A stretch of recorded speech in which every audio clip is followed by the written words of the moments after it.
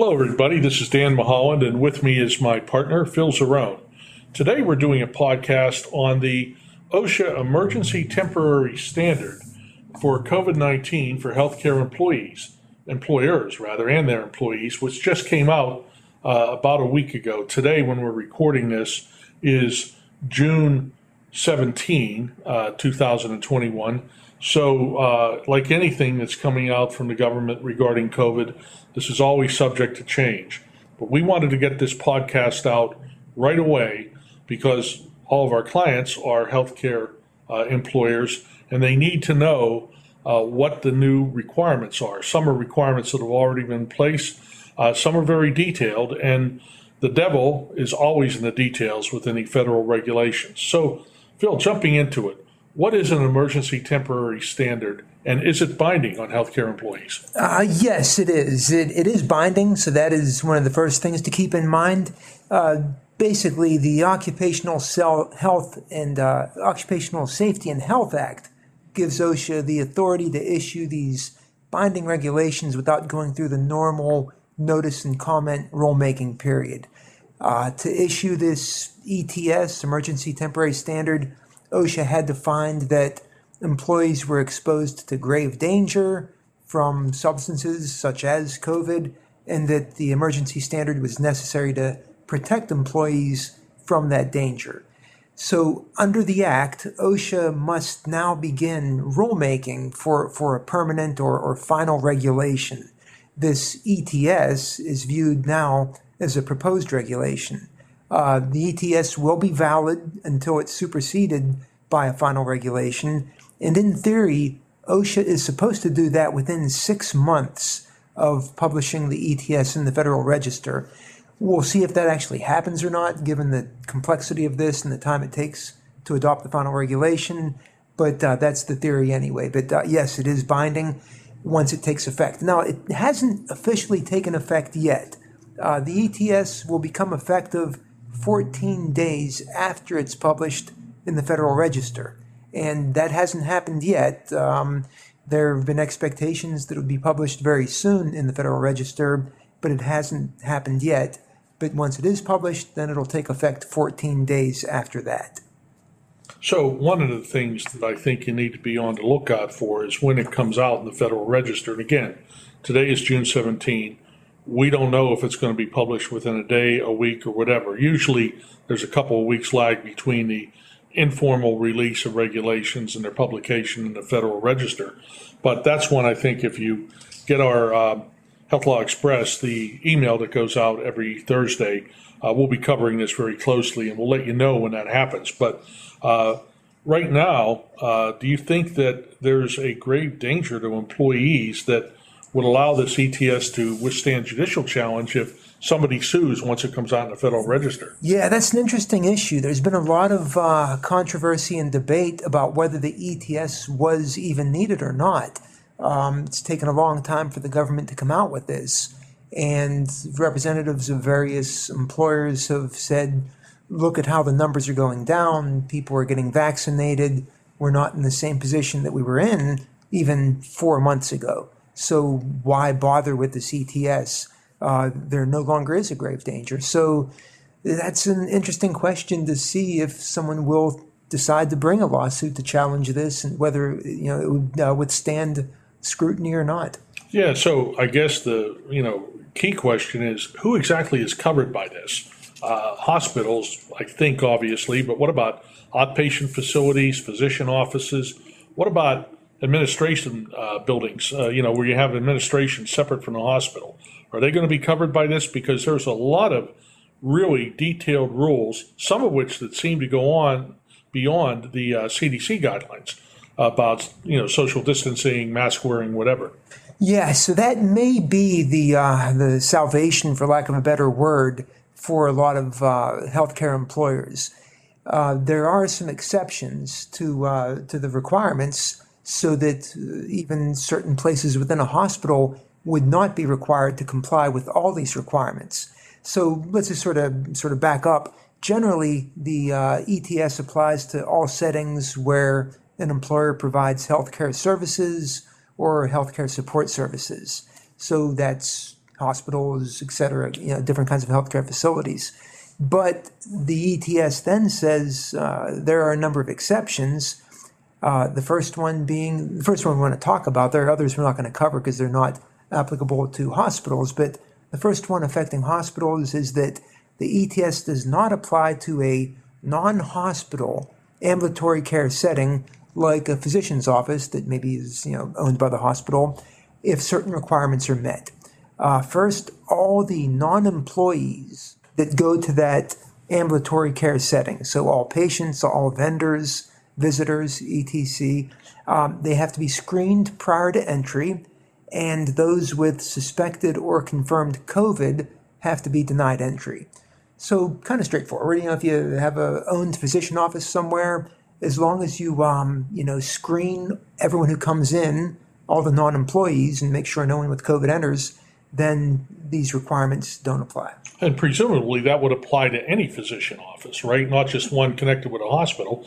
And what about like dentist's office, podiatrist offices? I know you and I go to the same dentist, and for the last year when I've been going to them, they do all of this. They come in, you have to tell them, no, I don't have the COVID symptoms, and the nice lady at the desk puts a little thermometer up to your head and makes sure you don't have a temperature. So are they going to have to do anything more than that? It doesn't sound like it. No, that's right. In fact, one of the frequently asked questions on the OSHA webpage goes into what screening is required. And there are a number of frequently asked questions, and some are very vague and some are very detailed, but they do have some useful information.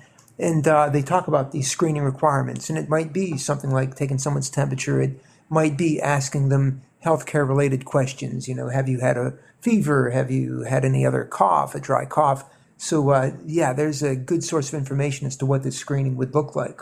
Yeah, those FAQs are important to read because they go far beyond what the rule and the summary of the rule says on the OSHA website. And they, at least sometimes, give you clear answers to questions. Others, they give you an it depends answer, and then you're left guessing, well, what does it depend on and where do I fall? So I think this was, got out in a hurry, but not in a hurry because it waited until, everybody else was sort of moving on. And then they, try to explain what they meant. And that could create some more questions. But on, the typical physician office ambulatory setting, it looks like most, independent offices or hospital-related offices can comply with that. Now, there's a couple other key exceptions, right, Phil? Yeah, another one that would be relevant to hospitals is that if you have a well-defined ambulatory care setting in a hospital, and in that setting you have all the employees are fully vaccinated, except for those who have medical conditions that don't allow that, but all employees are fully vaccinated, and all non-employees are screened prior to entry, and those with suspected or confirmed COVID or denied entry, then the ETS requirements don't apply in that setting as well. And that would presume that the employer has determined that all employees are fully vaccinated, either by requiring it, and we have a podcast that just went up on our website about required and mandated vaccinations, but even if you don't require it, you're going to have to ask the employee, have you been vaccinated? That raises some other issues under the EOC laws and the anti-discrimination for, in particular the ADA and the Genetic Information Act. Yeah, it does. And, it's a matter of how you gather that information, make sure it's maintained in a confidential manner so that you aren't disclosing it in a report that goes to people who don't need to see it. So there are some concerns. You can certainly gather the information, but you have to do so carefully. That's right, and that's a good point, Phil, because you can comply to the letter with all these OSHA rules in the emergency temporary standard, but you still have all the other rules governing workplace issues that come up as a result of COVID. The EEOC rules, various rules in your own state, and certain rules with respect to, exactly what you're able to do and not do. So this is just a baseline for workplace safety, and it doesn't necessarily do away with the other obligations that you have and the other requirements about how you operate. Yeah, that's right. Okay, just a couple more exceptions that are primarily relevant to hospitals. Pretty straightforward one. If you have healthcare support services like healthcare support services that are provided outside of the healthcare setting, then these ETS requirements don't apply. So the example they give is an off-site laundry or off-site medical billing office. Those kind of administrative functions off-site are not governed by the ETS. And then finally, and this is probably the most maybe relevant or important for hospitals, the facility itself. If you have a well-defined area of the healthcare setting where there's no reasonable expectation that anyone with suspected or confirmed COVID will be present, then certain requirements of the ETS don't apply. So well-defined healthcare setting where you don't think anyone has COVID, that could be the administrative offices, because you can screen people who come into the administrative offices every day to make sure they don't have COVID. Maybe they've been vaccinated. So if you have that kind of well-defined area, then you don't have to worry about the PPE, personal protective equipment requirements of the ETS. So you don't have to worry about having people wear face masks, respirators, and that kind of thing. You don't have to worry about the 6-foot physical distancing requirements, and you don't have to worry about the physical barrier requirements like the plexiglass screen we see so often nowadays. But it's hard to imagine that any patient-facing area in a hospital would fall into this category. You'd almost have to have a very discrete part of the hospital where you go through a closed door and you come into the administrative suite, for instance, because anytime you have patients around, I think you have to presume that somebody could have COVID or be suspected of having it. So it'd be a limited exception. So exactly what does the ETS require in those areas that are not subject to the exceptions, Phil? Okay, so if you're not subject to the exception, what do you have to do? Well, first you have to develop a COVID plan, a COVID plan that describes how you're going to satisfy all the requirements in the ETS. If you are an employer with more than 10 employees, this plan has to be in writing, so that's probably going to be most plans. The employer has to designate one or more workplace COVID-19 safety coordinators, who is basically responsible for implementing the plan and monitoring it. The employer has to conduct a workplace-specific hazard assessment.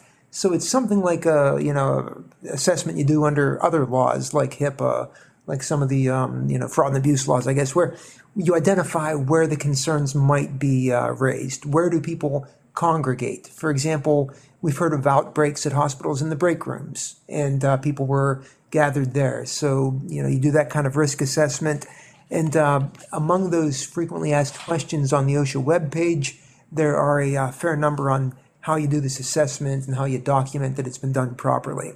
And documentation is always a key when you're dealing with government agencies. So you want to make sure you get as detailed as possible. And in particular, isn't there a requirement, Phil, that you have to involve and get input from non-managerial employees? So to the extent that's a requirement, you'd want to document that too. Yeah, identify who was involved and, the date the plan was prepared and all those details. Again, just to show OSHA that you did involve those who were in the trenches working on patient care and other issues. And if you're unionized, you better contact your union reps and work through whatever in the collective bargaining agreement would be required. That could go above and beyond some of the specifics of the ETS, but also I don't think I'd implement any of this if you had a union until you made sure the union was on board with it. And then if they're not, you got an issue. But I think that, that might push for some more concessions at that point, because they know that this rule is requiring you to basically reach out to non-managerial employees. And if you're unionized, the union represents those employees. Yeah, exactly. So that'd be ideal, bringing that person in. So what else has to be done in these COVID plans? Things like screening, PPE, whatever. Yeah. So this is all, these are all requirements that presumably hospitals have been dealing with and have already worked in to their daily operations and probably into COVID plans already. So you're going to be familiar with most of these. And the other thing to point out is OSHA says they have made a model plan available for those who maybe want to update theirs or who haven't adopted one yet. So check out their website for that, for a model plan. But The requirements are very detailed. We can't possibly cover them here, but they're what you'd expect. Patient screening and management. So, for example, you have to limit the points of entry into the building and monitor those points of entry.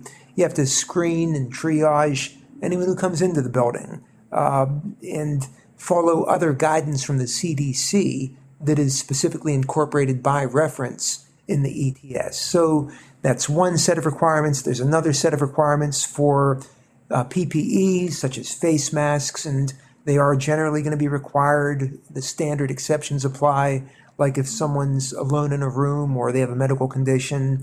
Those are the kind of requirements. What else? Physical distancing. Have to keep that 6-foot distance when feasible. But just to point out again, the face masks and the distancing requirements don't apply in those administrative suites where you have a well-defined separate area. What else? A few more points to consider for your plan. Employers have to provide support for those who want to get vaccinated. They have to provide time off. It has to be paid time off, both to get the vaccination and to deal with any side effects of the vaccination. Now, is that on top of the required PTO if somebody comes down with COVID or might be exposed to somebody with COVID and they have to be quarantined? It is, yeah. If you, if someone says, I want to go get the vaccine Saturday or Tuesday afternoon, they can be given a half day off or whatever it takes to get that done. And then the next day they call in, say, I feel awful, I can't work. That has to be accommodated. Yeah, so if you had, and that was causing a lot of problems for employees just staffing-wise, or employers staffing-wise, during the height of the pandemic, when a number of their employees would maybe not be coming down with COVID, but could have been exposed. They have to go home. They give them I think it's up to 2 weeks of additional PTO on top of whatever PTO they have. But then they have to stay home and somebody else has to backfill their position in the hospital. So that plus, what we've been hearing from clients very recently is a lot of, clinicians like nurses, like techs, other people as well as doctors were basically leaving healthcare altogether when they were furloughed. A lot of them got furloughed about a year ago, and they decided, I'm going to have another job. And so that's creating a tremendous staffing shortage that rivals the height of the nurse staffing shortage a few years back. So, on top of this, if somebody says, I'm getting my vaccine, I'm going to be off for a couple of days, that raises some, further challenges relative to staffing. Yeah. And then I think there's also some requirements about physical systems like HVAC systems, right? There's, I believe there's a requirement in there that you have to make sure that if you control your HVAC system, that it's operating in accordance with manufacturer's instructions and design specs. You ought to be doing that on a regular basis anyway, but if you're not, now you have to do it as a matter of law. But then they want to make sure that air filters are rated at minimum efficiency reporting value, MERV, 13 or higher if the system allows it. So if you had a system that wouldn't allow it, you're okay. But if you have that and it's not rated that way, that could incur some additional cost that would not be insignificant, right, Phil? You start having to tinker with your HVAC system and putting additional filtration systems on.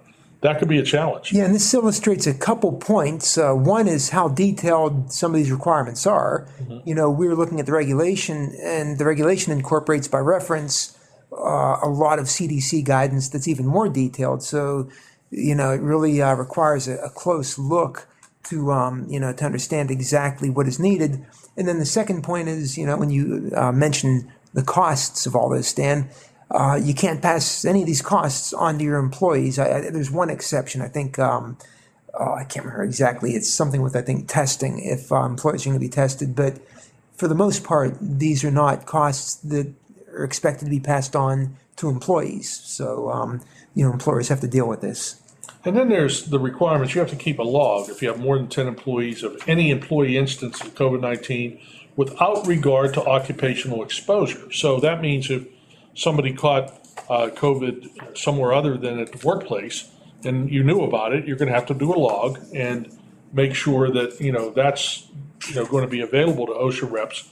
But then they have a requirement reporting work-related COVID fatalities and inpatient hospitalization. So that raises a separate question, and neither the regs or the facts, FAQs, are that clear that, is there a presumption that every single instance of COVID that an employee in a healthcare organization gets is going to be presumed to be work-related? And then if somebody, unfortunately would pass away or be hospitalized, how do you link that to actual exposure in the workforce if, you are keeping a log of anybody who has COVID-19? So the prudent thing to do would be if, heaven forbid, somebody did pass away or had to be hospitalized by COVID, one of your employees, you probably, would be wise to report it. Now, there might be some additional guidance on that, but that's, pretty detailed. Yeah, there are, a lot of documentation requirements. And one thing about those is they go into effect 30 days after the rule is published in the Federal Register. Mm-hmm. So some of those take effect a little bit later. Other requirements go into effect 14 days after the rule is published. So you have a little bit of time to figure out these documentation requirements, but not a lot. And then just wrapping up, Phil, I understand that, OSHA is a federal law. It generally will preempt state laws and say if it's stricter than the state law, it applies. But I think there are a few states, California, Michigan, Oregon, and Virginia, who have state plans that are kind of exempt from OSHA, not that they could do whatever they want, but they have the ability to enact stricter rules. And those 4 states in particular, I believe, have some stricter rules, so those would still be in effect, right? That's right. If the state has its own plan, then it's required to adopt some kind of ETS that's at least as rigorous as this, but can be more rigorous. And if that's the case, then that one would apply. And I think, too, any kind of state or municipal rule about, masking, physical distancing, whatever, that goes beyond the workplace would still be in effect to the extent that those still remain in some of the states or municipalities that haven't rolled them back. Yeah, that's right. And one point of clarification, I wanted to just get back to something. I talked about not passing costs onto employees. And the exception is that you can not pass any costs onto employees with the exception of any employee self-monitoring that is conducted under the screening requirements. So if you're going to screen employees, you're going to allow them to self-screen at home. OSHA says apparently some of those costs could be passed on, but nothing else. You don't have to pay for their thermometers that they use at home, right, for instance. Sure. Yeah. Well, hopefully we'll get a little more guidance from OSHA. It'll be a little clearer as time goes on. But stay tuned for further developments. We wanted to get this out quickly because this is a pretty big deal for healthcare employers. And also, by all means, get our weekly free email, the Health Law Express. When we see any change in this, we're going to note it on there. So thanks very much for joining us. Okay, yeah, thank you all.